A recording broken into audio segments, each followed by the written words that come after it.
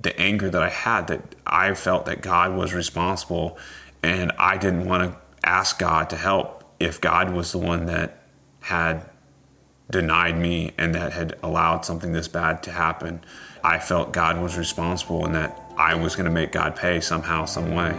You're never too lost to know where the road is. It could be dark, you could be hopeless, but I'll wait till you find your way. Scotty Smiley was an officer in the U.S. Army Special Forces when he was almost killed by a suicide bomber. He survived, but his eyesight didn't.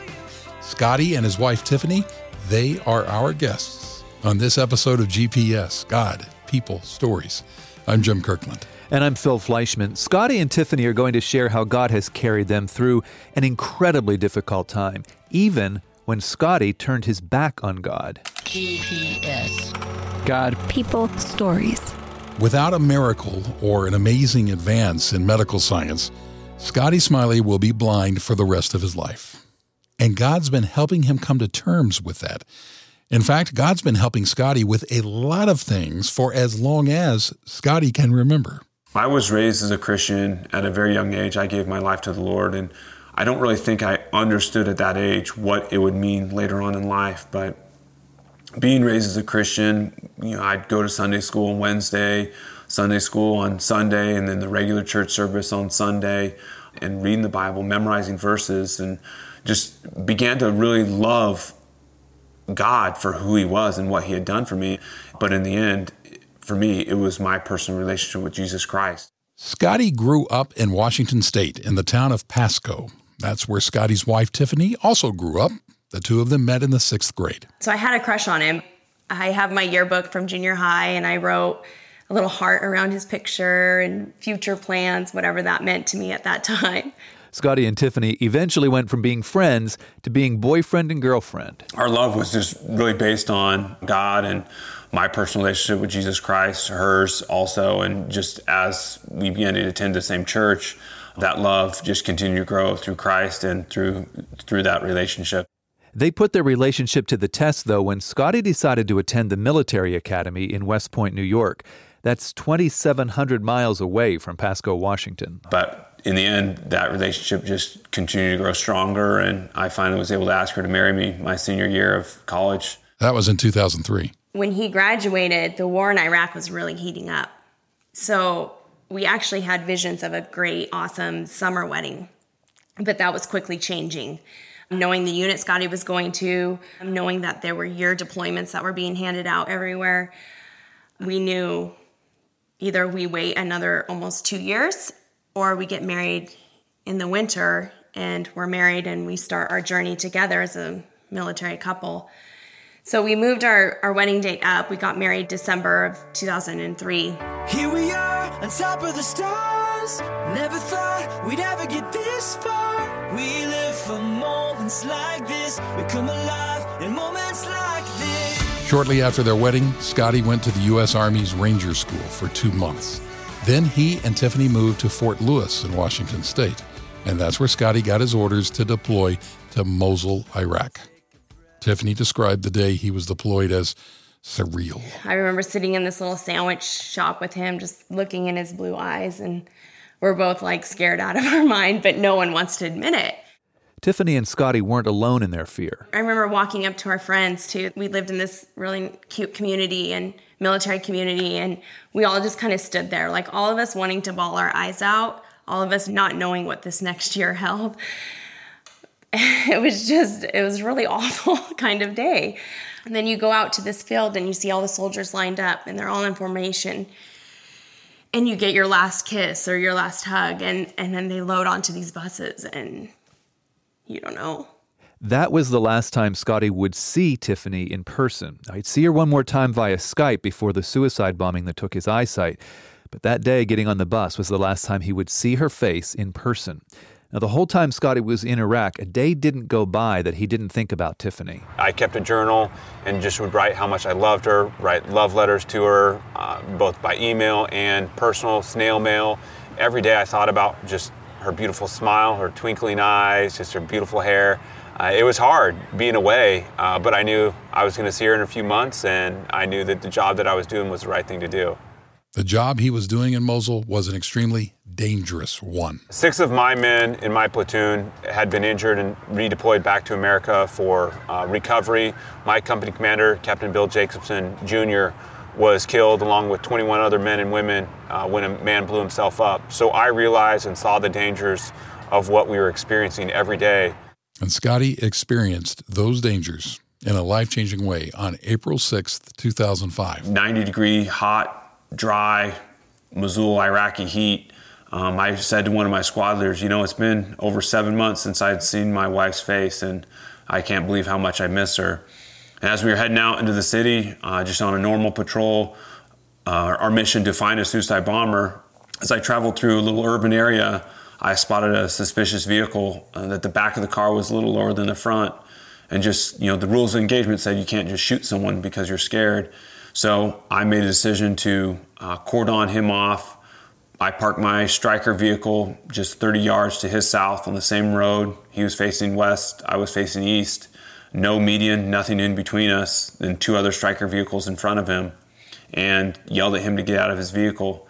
He looked over his shoulder, his left shoulder at me, raised his hands off the steering wheel, and then put him back. I yelled at him again, and then he let his foot off the brake. And that's when I raised my M4 up to my shoulder. I fired 2 rounds in front of his vehicle, and then boom, my world went black. I woke up in the middle of the night with the phone ringing, excited, thinking it was Scotty. But instead it was Scotty's commander on the other line. And Scotty's commander was an awesome, amazing man, leading soldiers, seeing tons of awful things, but doing great work in Iraq. So I was kind of thrown off that it was his voice, not Scotty's. And he said, "Tiffany, I'm so sorry." And I started thinking, why is he saying sorry? And he said, "Scotty's been hurt really bad. A suicide car bomb blew up, and there's shrapnel in his eyes and in his head, and I'm so sorry, but we don't even know if he's going to live." And then this amazing military leader just started sobbing on the phone to me. So that sort of made it real, where I realized that something awful did happen. If this man is sobbing on the phone to me in the middle of Iraq, in the middle of a war, then this is not good.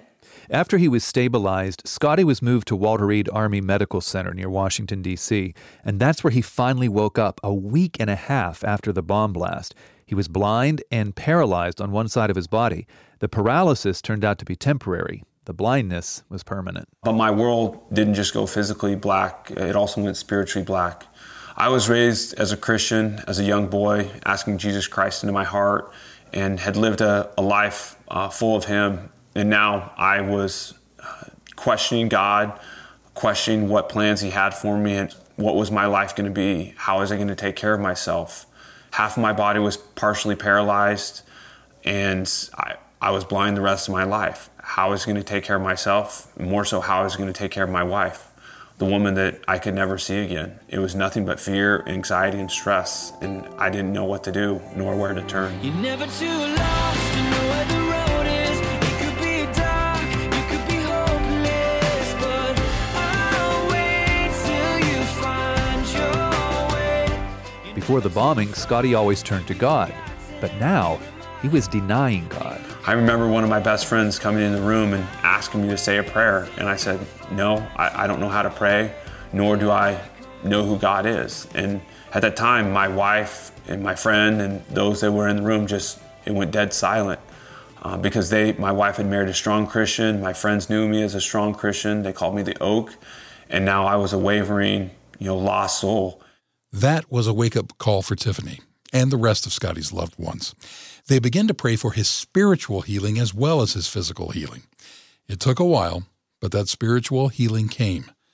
Scotty says it was God's grace and the prayers of his friends and family that brought him back to Jesus. It was those men and women in my life that just kept leading me back to God and God's grace and God's love, and the love that I had for Him, the love that kept me reading my Bible, that had me going to church, that had me worshiping, was always present. And for me, I made a decision that I had to forgive. I had to forgive the man who blew himself up. That was very difficult, but I knew it was the right thing to do, because if I didn't, I knew I wouldn't be able to live life to its fullest and waking up with a smile every day, happy to live life. So I knew that that was what I had to do. But most importantly, I had to ask God to forgive me for denying him. As you can imagine, Tiffany prayed for her husband long before the bomb blast that took his sight. She prayed and believed that God would protect Scotty, bring him home whole, and that they'd have what she called a wonderful reunion. But I honestly believe like God did bring him back whole, probably more whole as a person than I could have ever dreamed of. And yeah, our faith, our trust in God, we wavered, we questioned, but he gave us back so much more and he showed us so much more. And we're thankful that he took away and he gave us back. And we're more whole today probably than we would be if we didn't have to go through this. I can barely stand right now. Everything is crashing down, and I wonder where you are. The journey to where they are today has been a tough one. For example, Scotty remembers getting lost at a gym, one of the first times he used his blind stick by himself. Just in anxiety and stress, I threw down my stick in anger, just crying out to God, why me? Why this life? It's not something I deserved. It's not something that I asked for. I try to find the words to pray.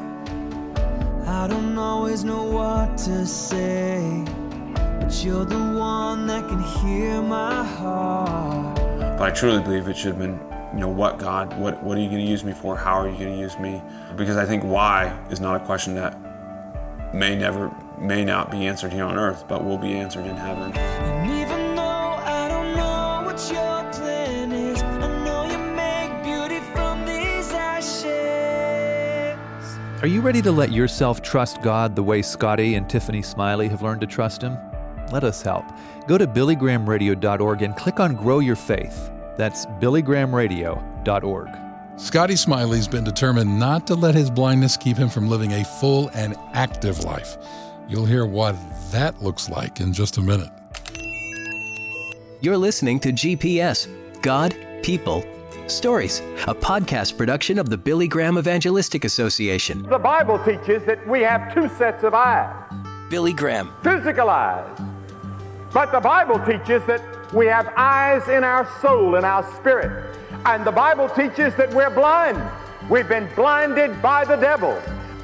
And if you turn over to Revelation, the 3rd chapter, it says, because thou sayest, I am rich and increased with goods and have need of nothing, thou knowest not that thou art wretched and miserable and poor and blind and naked.